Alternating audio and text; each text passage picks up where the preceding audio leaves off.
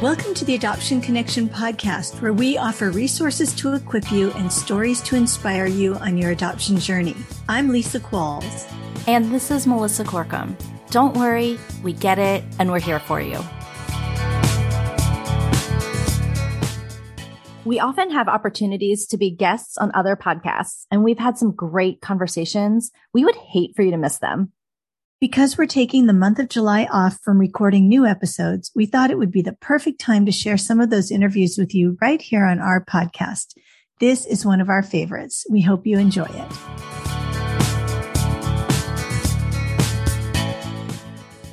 Hello. Welcome back. I'm Robin Goebel, and this is the Parenting After Trauma podcast, where I help you take the science of being relationally, socially, and behaviorally human and make it make sense, make it useful and practical in your real life.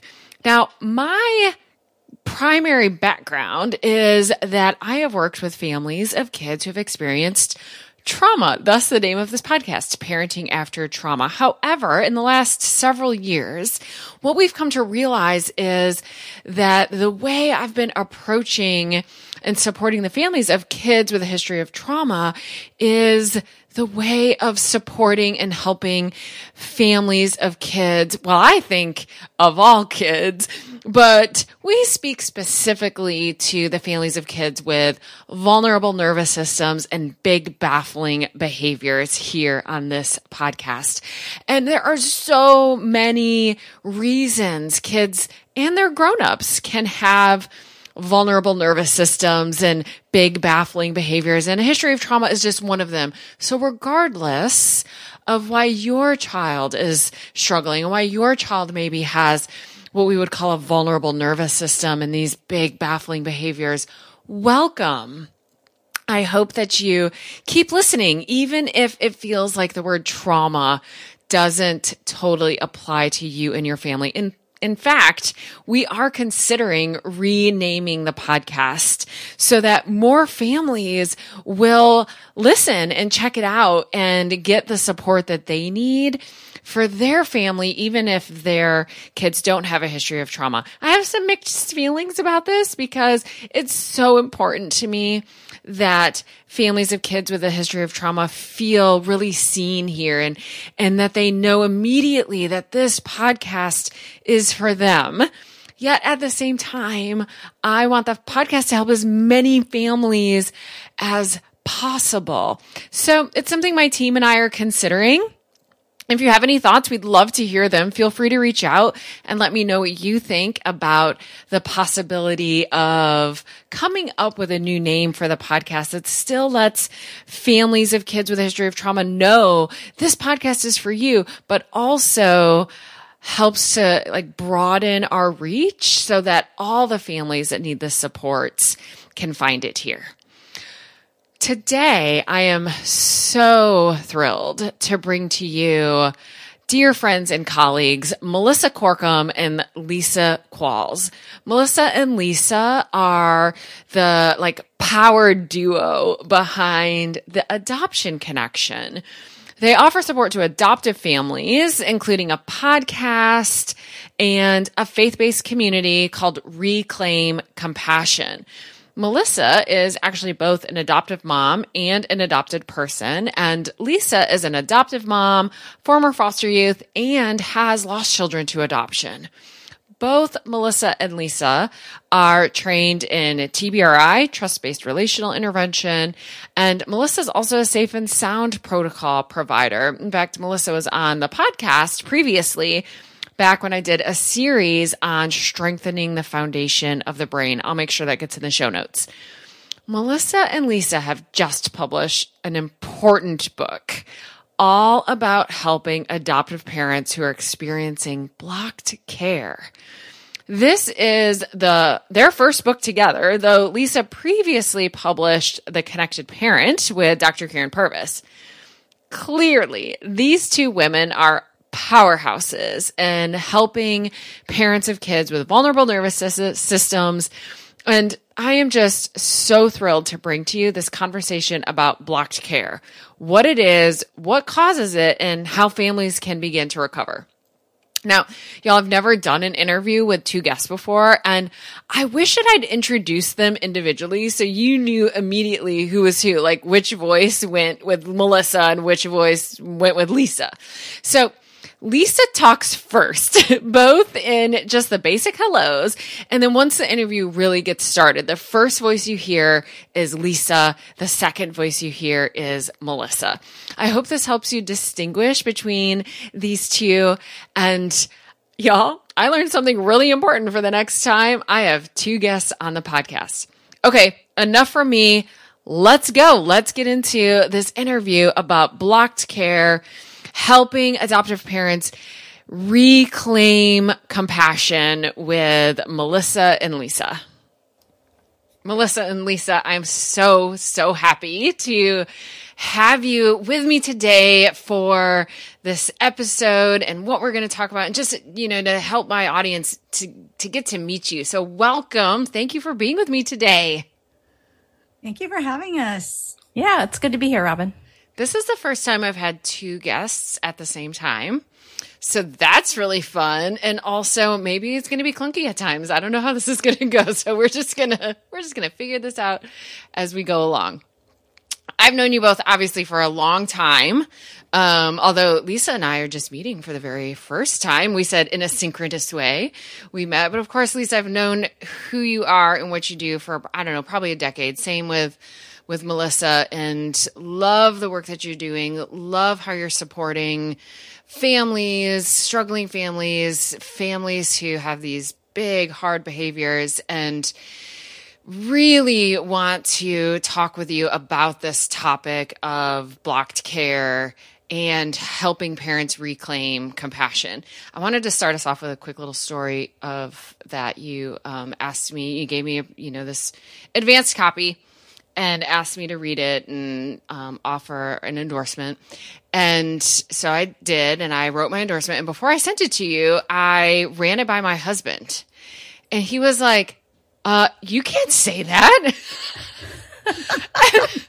So the endorsement that I wrote, because I'm also in the middle of writing a book and I was gathering endorsements. And so I felt like, okay, I've got some ideas here about how to write a good endorsement, that'll be helpful. And so the endorsement I wrote was a must read for the Christian adoptive parent who is struggling to like their kid and doesn't know what to do. And I thought that was so clear and so succinct and so honest. And my husband was sort of horrified. Like, you're really going to say, like, for the parent who doesn't like their kid? So I said, okay, let me make sure that this is an endorsement that they are okay with. And you said yes. So tell me, like, did an endorsement that said for the parent who's struggling to like their kid, like, what did that feel like? I actually kind of laughed when I read your email because I thought, oh yeah, this is perfect. Yeah. So the fact that your husband was like, whoa. But honestly, way back in the beginning, people were so afraid to say that. Totally. And that's how all of this even started was, way back in 2006, I was blogging and I used to do these Tuesday topics, and somebody sent in a question, what do I do if I don't like my child? Yes. And I remember reading that question and thinking, oh, I'm not putting that on my blog. Yeah. But the more I thought about it, the more I thought, you know what? This is a real and honest question. Yes. And so I shared it, and truly that blog post, like the responses just, that's how we had community back in the day. We did it in the blog, in the comments, and the responses just flowed and flowed and flowed in. And, I think that post might've been from 2010, and it still is one of my most read blog posts. Yeah.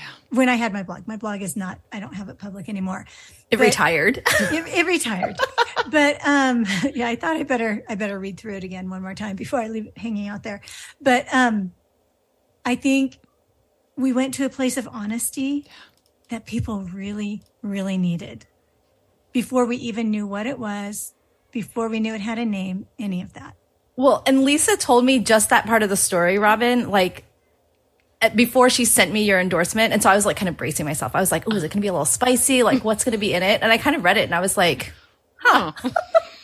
I mean, because that's the thing is it has turned into this thing where it has touched so many people's lives. And this is the majority of how we serve parents is walking alongside of them through this journey of overcoming blocked care. And so we're like, what's it like the curse of knowledge? Like talking about parents struggling to like their kids is now kind of what we do every day. And so I was like, oh, well, I mean, we hear that all the time. Yeah. It's not really a laughable matter, but.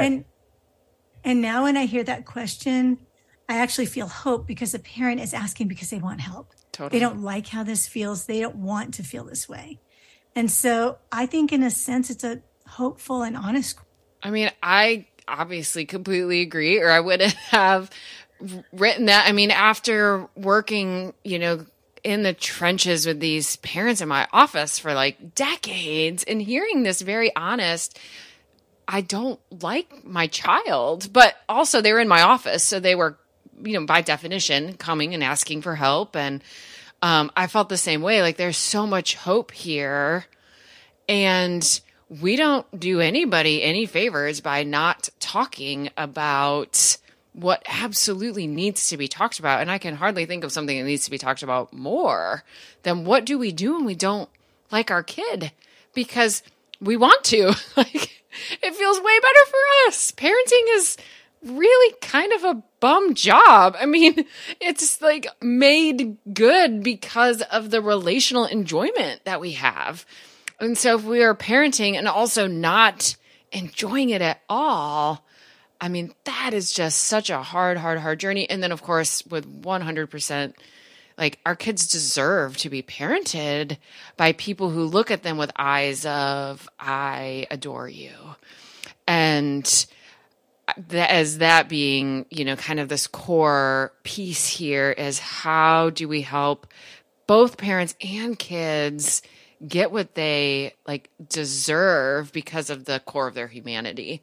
And so I had the same thought that Melissa did, well, it's not even that provocative really, but I guess for somebody kind of a little removed from the work that we do, it felt big. And I guess kind of a similar moment, oh, that's right. For some people, this does feel that way. And I think what a relief for somebody to hear somebody else talk about it. And,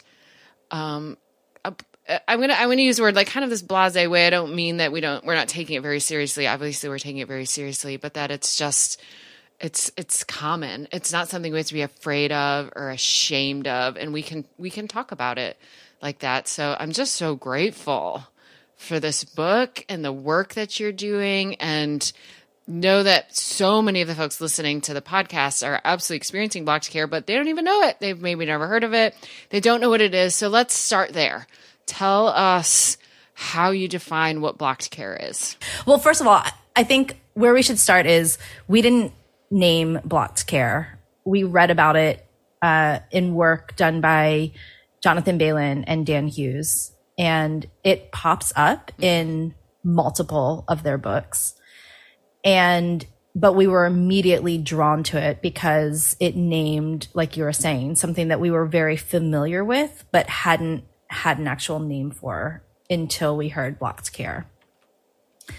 And it is a self-protective mechanism in our nervous systems when stress is really high. And we can talk a little bit more about what causes that stress and all the things, but that overwhelming stress in a parent's nervous system can create this subconscious, not on purpose, self-protective mechanism that makes it so that some of the parts in our brain and nervous system that bring us the joy and the compassion into parenting shut down.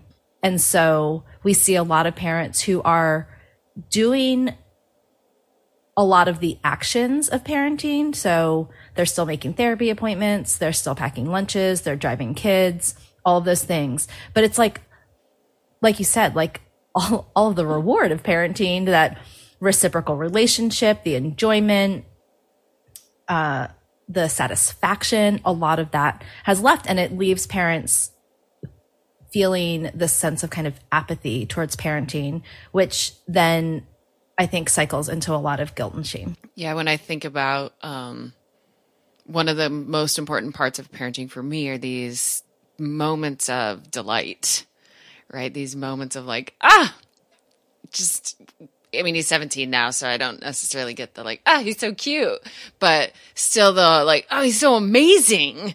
Like, wow, just these like spontaneous moments of delight.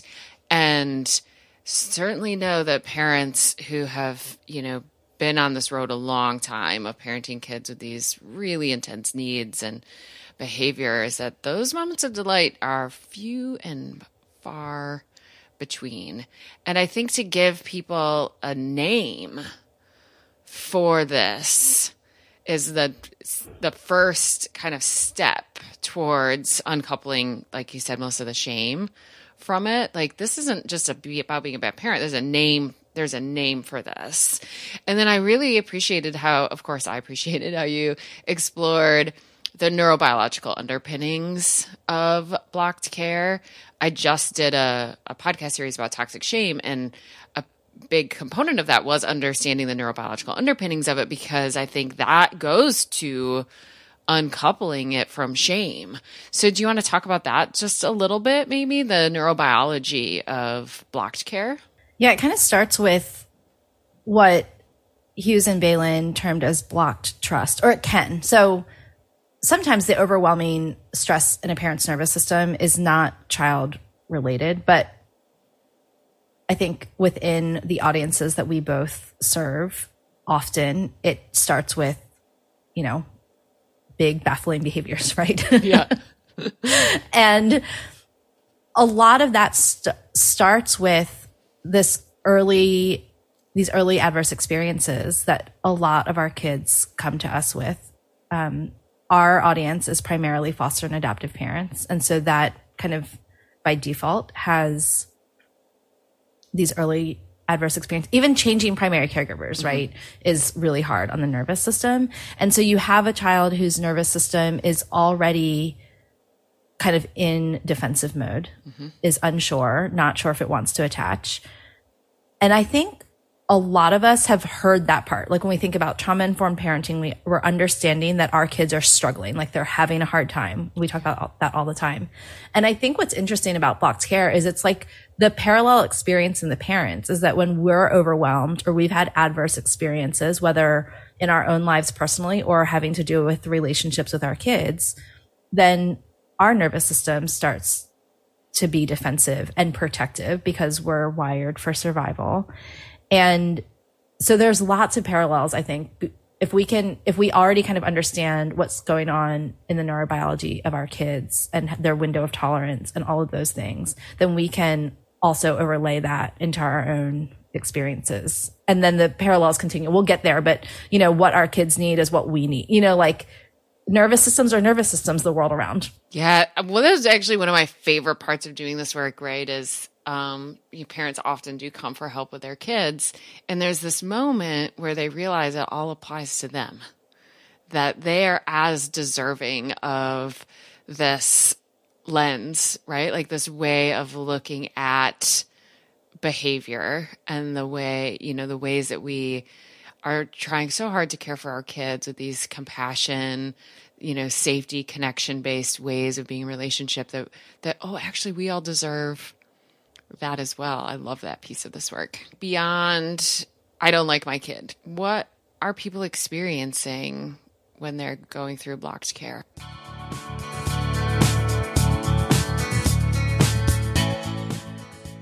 Is your adoption journey turning out differently than you imagined? You had so much love to give, but now you feel ashamed and bewildered by your lack of compassion. You may be experiencing blocked care, a self-protective mechanism in your nervous system that makes it difficult to connect with your child and maintain compassion. When this happens, it's like your heart seems to have left the relationship.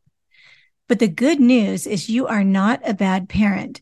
You can heal from blocked care and compassion can be rekindled in your heart. This episode is sponsored by our book, Reclaim Compassion, The Adoptive Parent's Guide to Overcoming Blocked Care with Neuroscience and Faith. This practical and powerful guide offers a simple step-by-step process for reclaiming compassion for your child and yourself. Included in the book is a blocked care assessment, which is now free to you, our listeners. You can take the assessment at reclaimcompassion.com/assessment.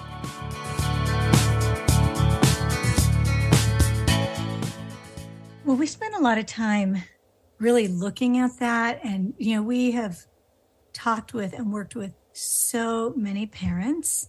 And so we developed what we consider are the 10 signs of blocked care. And, we provide parents with an assessment where they can go through it and evaluate, do I have this sign, and how severe is it, or how mild is it? But these are all signs that come from within the parent. And so I'll just give you an example of 2 of the 10. One of them is, I'm too caught up in coping with my child's behavior to be curious about the meaning behind it. Mm-hmm. And then we ask parents to say, is that a little bit of a problem, or is that pretty extreme for me? Another one is, I feel resentment toward one or more of my children or my situation as a whole, and I may even regret adopting or fostering. So, we really try to help parents see the range of things that they may be experiencing it, but in a completely, there's no judgment. We tell parents over and over, this is not about your character. This is not about you choosing any of this. This is about your brain and your nervous system trying to protect itself from something that feels very, very confusing. And, Melissa was talking about the children who come to us with a lot of early adverse experiences and trauma.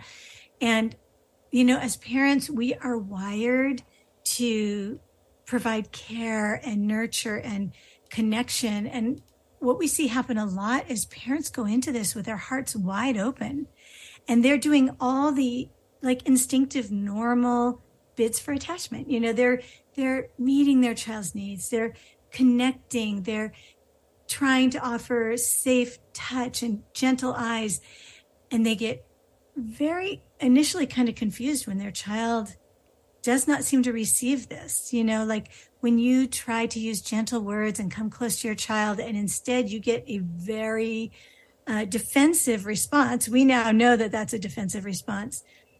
It truly confuses the brain and the nervous system.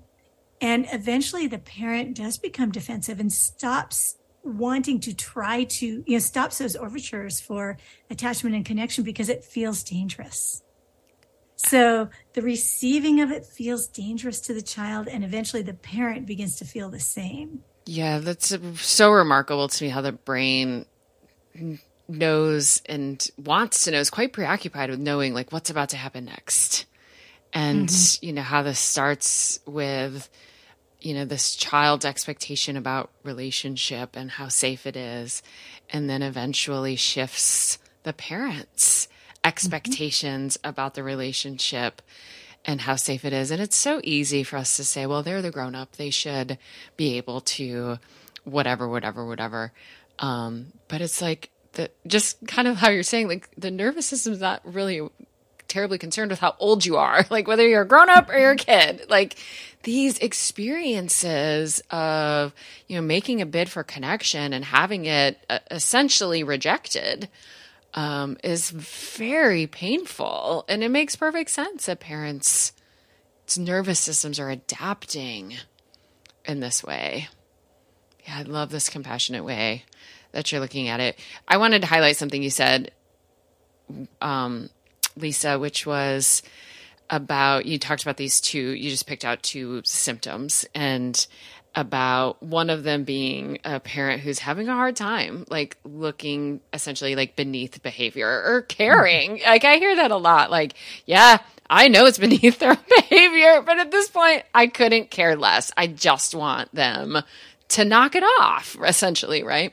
And actually the reason I wanted to highlight you saying that and just put a little pin in it is actually for our professionals that are listening, because I have a lot of helpers and therapists who listen to the podcast. And it is easy as a professional, because if you want to talk about the way kids and their parents are so similar in their nervous systems, well, Then we add in this layer of the professionals who are helping this population as well. It's all the same thing. It's this big parallel process. And so to meet a parent who is like, I don't care what's underneath the behavior, I just want it to stop, can bring up a lot of feelings in the professionals.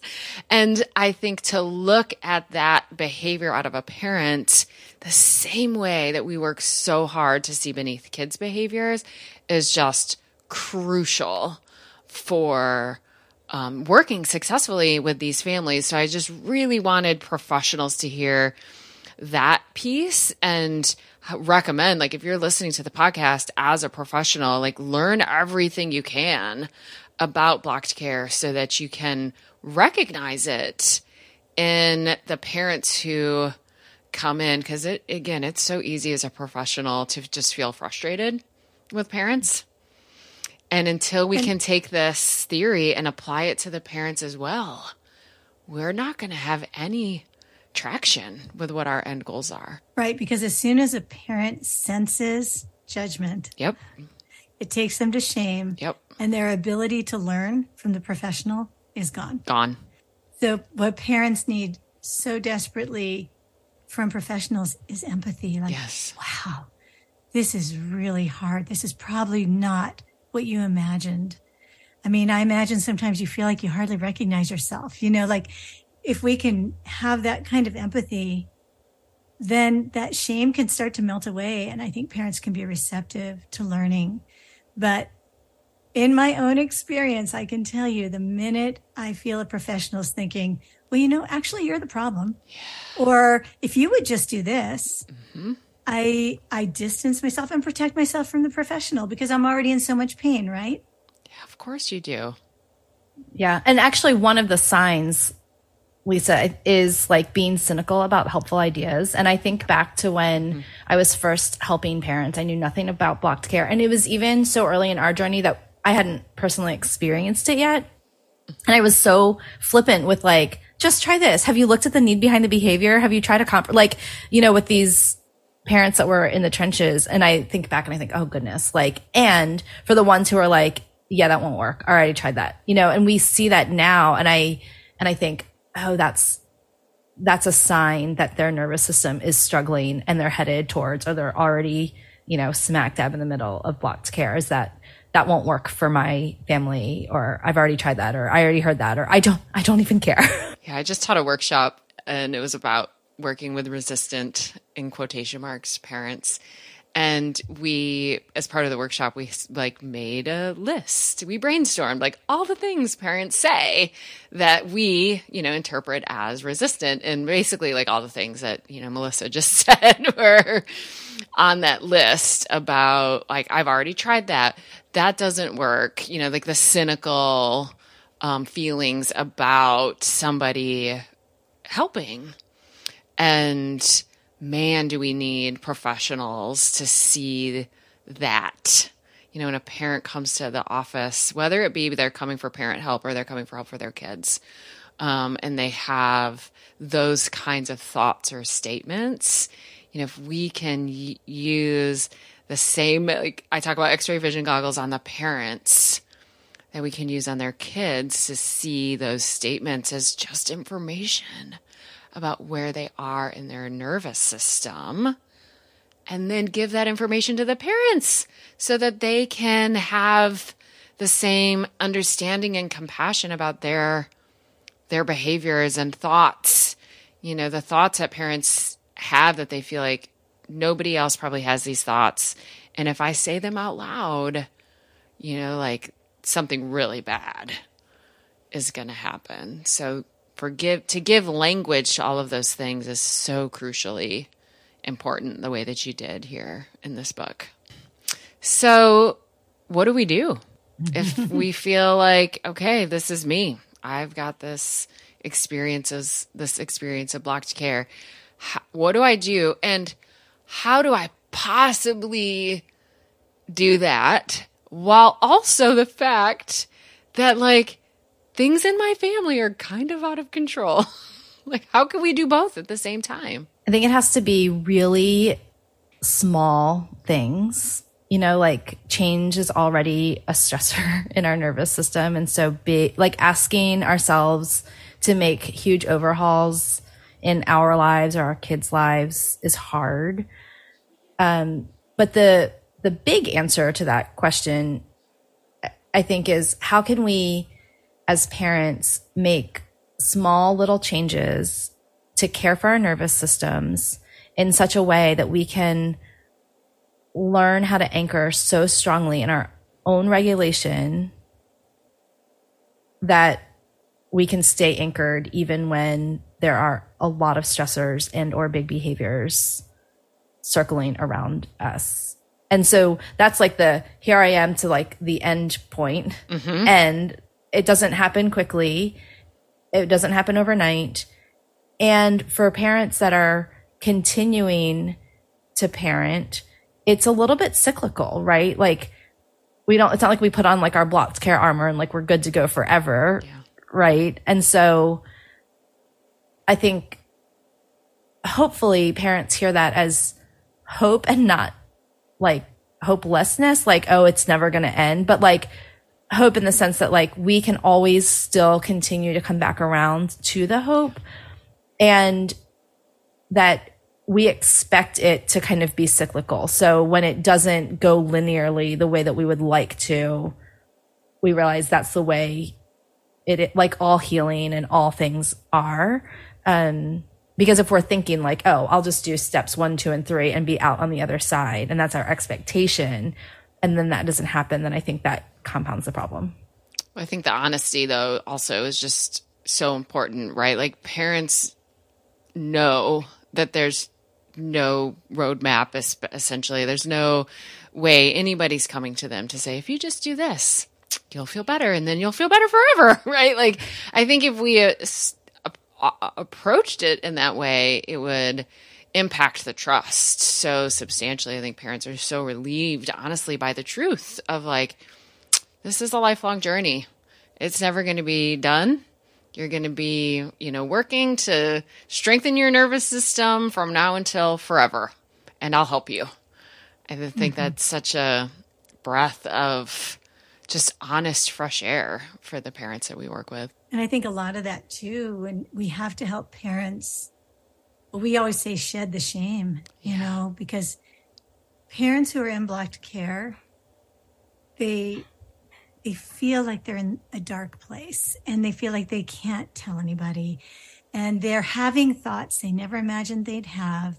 And I just remember thinking, I do not feel like the mom I always thought I was. And then I went from like, I don't feel like the mom I've always been, to maybe I never was the mom that I thought I was. I mean, like I was losing faith in myself, and in my image of myself as a good mother, and I'd always thought I was a good mother.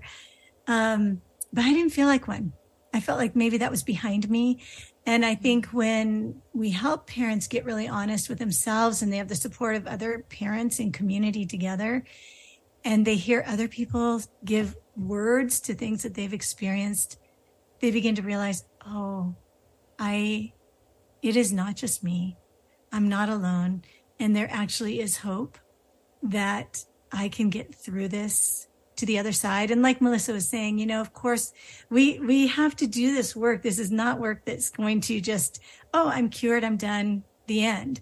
I mean, I still have two teenage boys at home, my 2 youngest. And I feel like I'm in a really good place with my nervous system. I'm in a really good place with overcoming block care.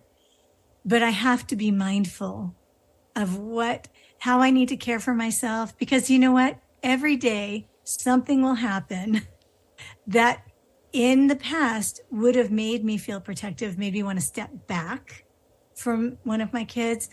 But I'm in a place where I can step forward and I can have perspective, because my nervous system isn't so much in high alert. I'm not in that state anymore. But it's a conscious amount of work. Yeah. And the idea of connection and connecting with others, I'm hearing in this thread that you're talking about, is so crucial. Like to know you're not alone, to know that there's other people, to see other people like quote unquote further ahead on the journey than you are is sounds like such a critical component for folks who are noticing like, okay, I think I'm identifying with this idea of blocked care. Yeah. Definitely. Yeah. I also think the community part, like, you know, Robin, also that you've created in the club, like we need, it's not like a substitute for the reciprocal relationship that we're not getting from our kid, but parents tend to isolate when they're in these situations. And so then like the only input they're getting is input like from their kid about how they're a terrible parent and they wish they were being parented by the, you know, Joey's kid, you know, mom down the street because Joey's mom, you know, lets him blah, blah, blah.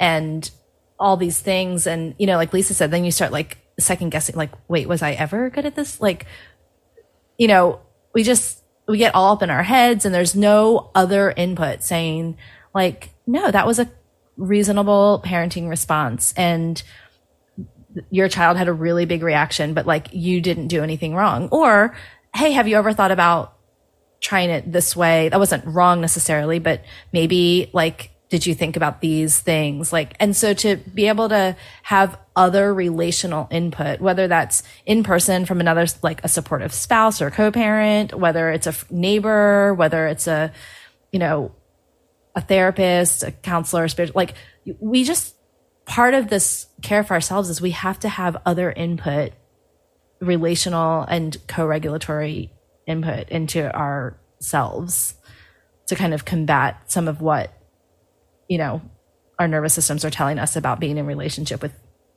you know, tricky people. Yeah, I mean, if we come to know who we are because of how other people are looking at us, I say we come to know who we are through the eyes of the other. That's not just true about our kids. That's true about us too.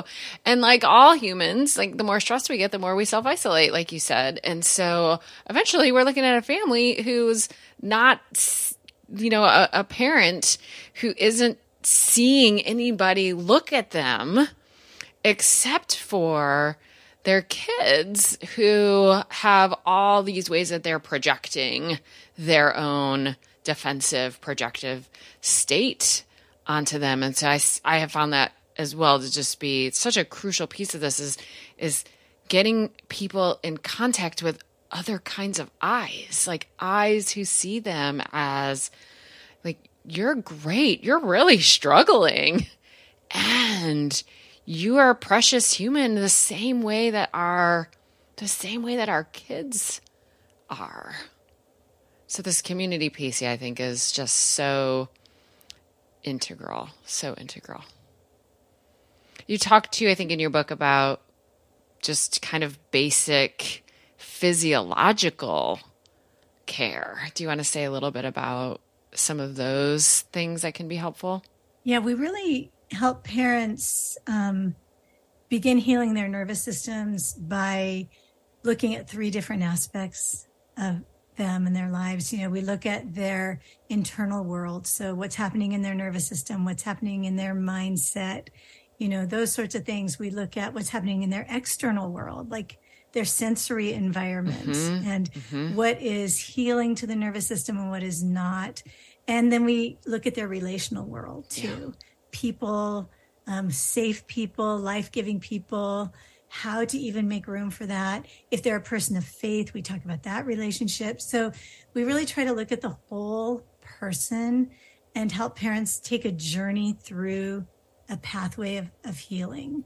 I love that. You also just gave something that feels so doable, right? Like these 3 paths.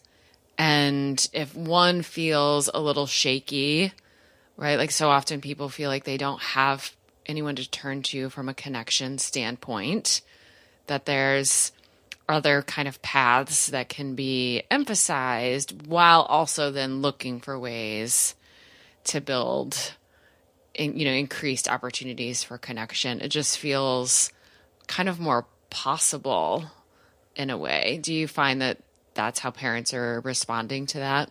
I think parents are pleasantly surprised that we are talking about small, simple steps. Yeah. So in our book, each chapter ends with a series of what we call simple practices.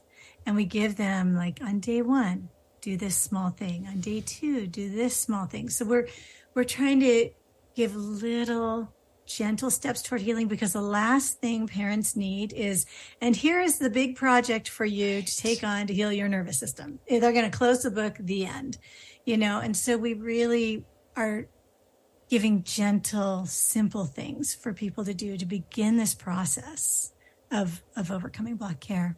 Yeah, I think so often I see this in behaviors. And so I think we do it for ourselves as parents too. Like, we look at the behavior and then we kind of just dive bomb. Like, if our kid's like not doing chores, it's like, it's so, the solutions are at that particular behavior, right? So that's like chore charts and, whatever. It's like very innocuous to that, like one thing. And so with parents and blocked care, I think it's easy for us to immediately or for parents to ask, like, so how do I fix the relationship with my child?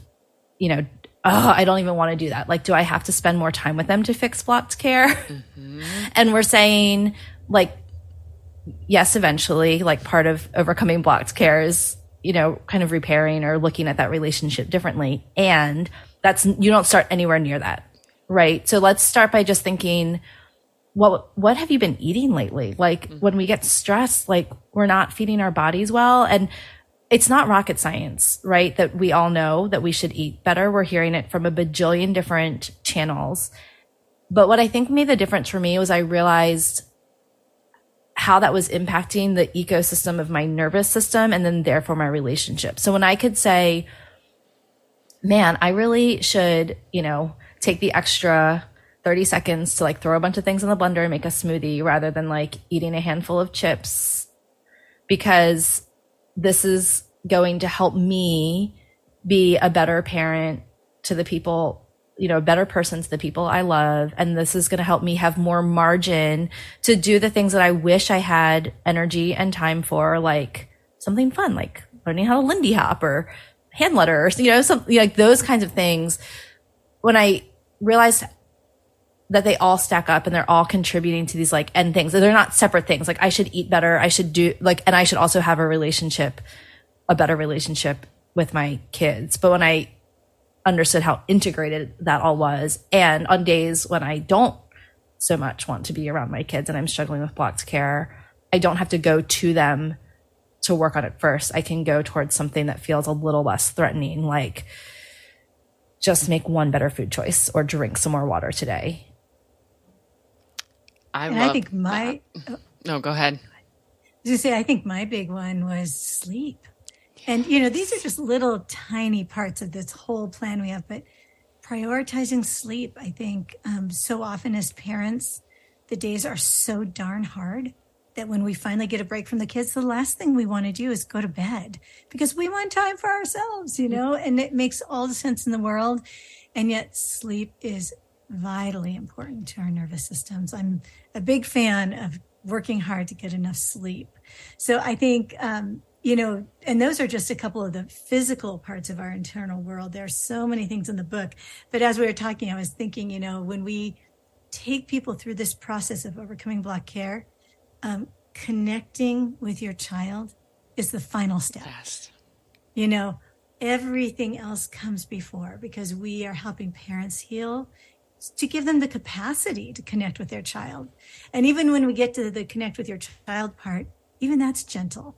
We're not asking parents to do deep, hard things. We're doing things like give your child an unexpected yes. That is one of my favorites, because it is the stories we get from parents are so funny and so delightful. And there's something beautiful when you kind of shock your kid by saying yes to one of their requests, and they are so surprised, and their response can be so funny.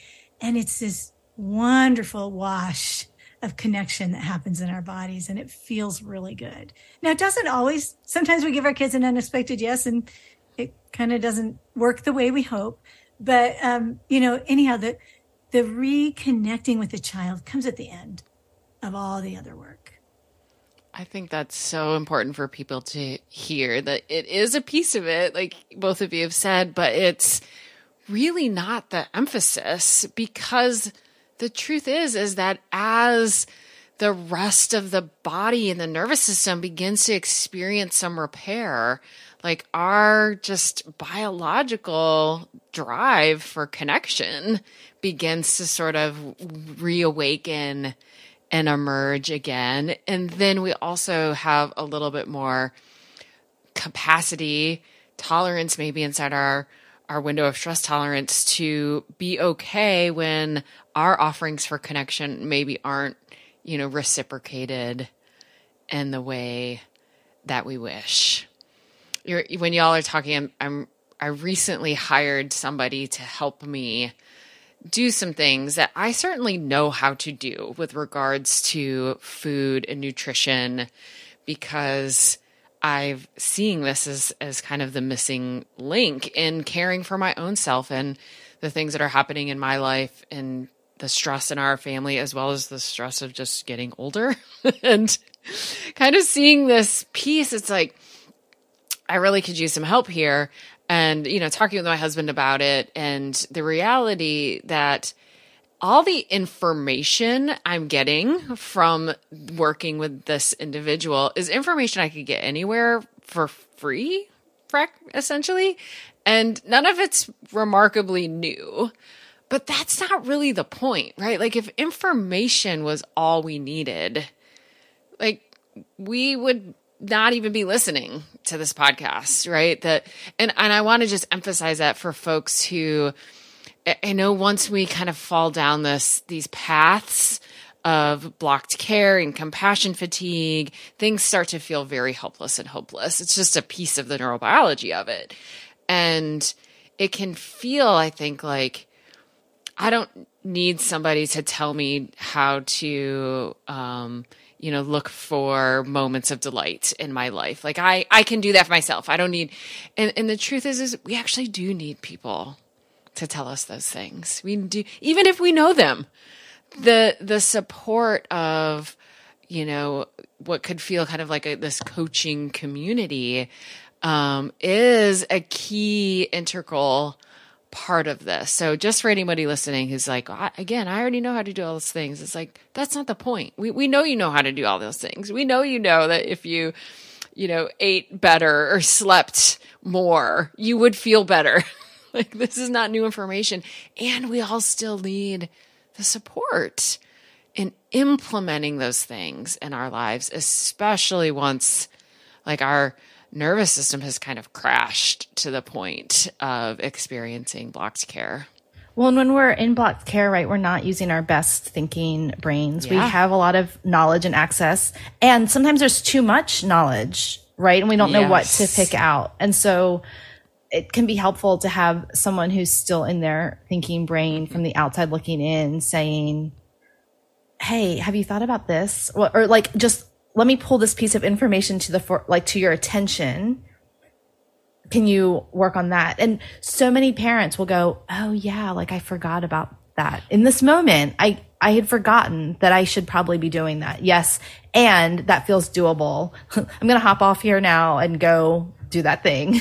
And then I'll come back and report how it's going. Yeah. And I think sometimes parents get to a place of hopelessness and despair. And then they don't have the wherewithal to do the things they know. They need someone to take them by the hand and say, okay, Step one, this is all we're going to do today. This is the one small thing we're going to do. And tomorrow we're going to do something different, And the book, we hope that small groups will read this book together and do the journey together. We do it also with our own community, but sometimes we just need someone to take us by the hand and be that kind and compassionate voice that tells us, hey, you're worth it. And I believe that I can help you on this journey because you can heal. You can heal.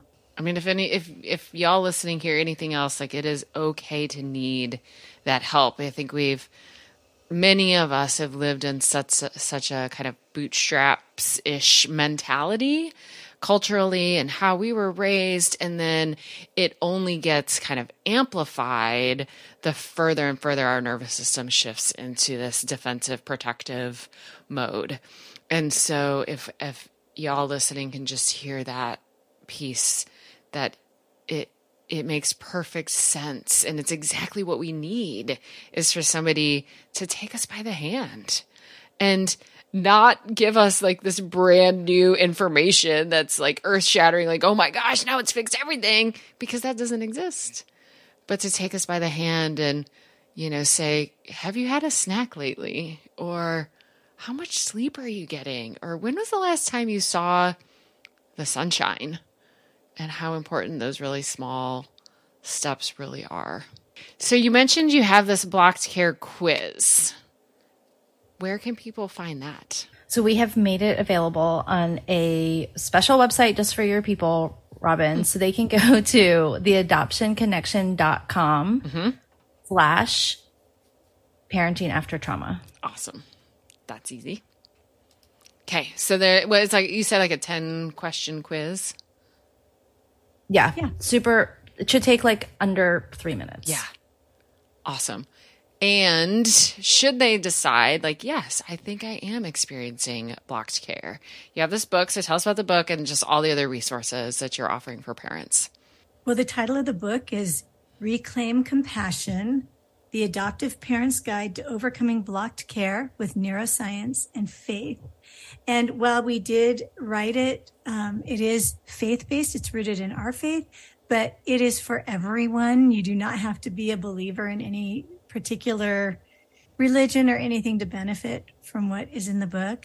You also don't really need to be an adoptive or foster parent to benefit. We're trying to make it really accessible for our main audience, but really it's for all caregivers who are parenting children and find that they're really struggling. So the book is available on Amazon, soon to be available other places as well. And you have a community, right? Tell me about that.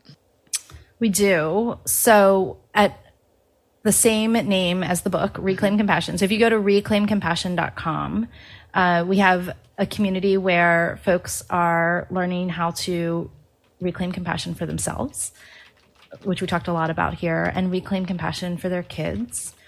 And we do that through a video messaging app called Volley, which is, I think, has worked really well for our audience who has trouble like having large blocks of time, but it still has that video aspect. So you still get that like rich experience of hearing someone's voice. We're a completely virtual company. So like this is as connected as we can offer people.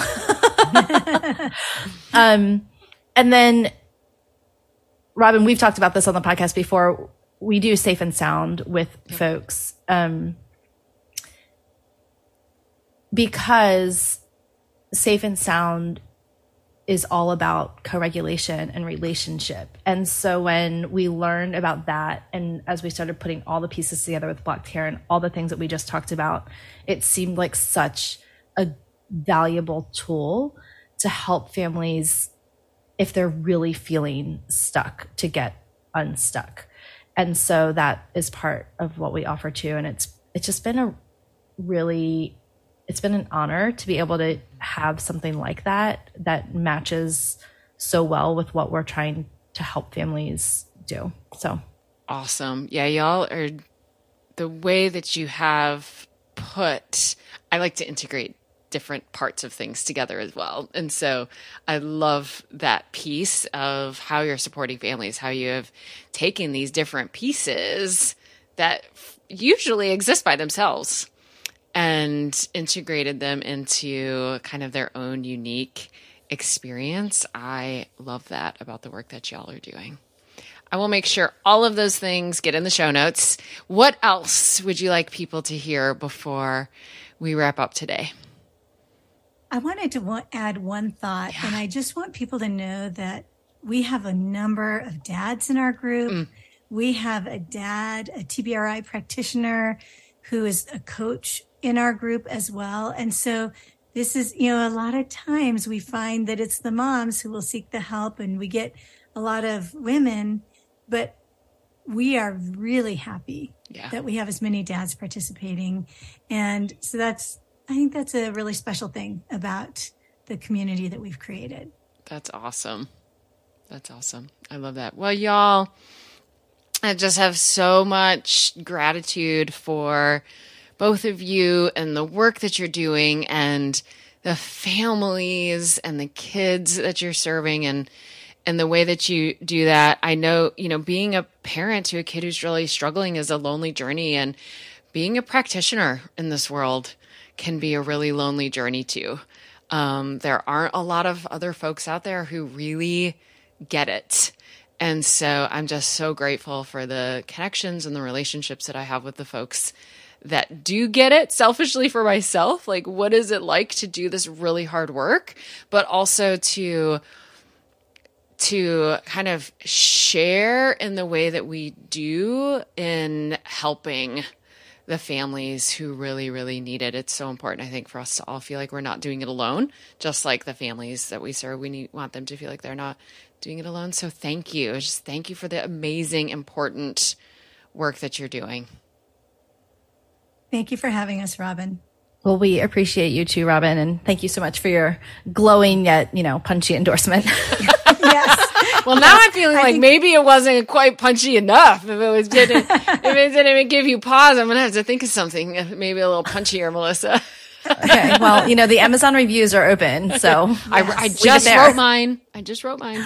Thank you so much. We appreciate it. Yeah, you're so welcome. Thank you again, you two. This has been just an absolute delight. Well, y'all, wasn't that lovely? What wonderful humans. If we think about owls and watchdogs and possums, oftentimes the neurobiology of blocked care looks a lot like the possum pathway.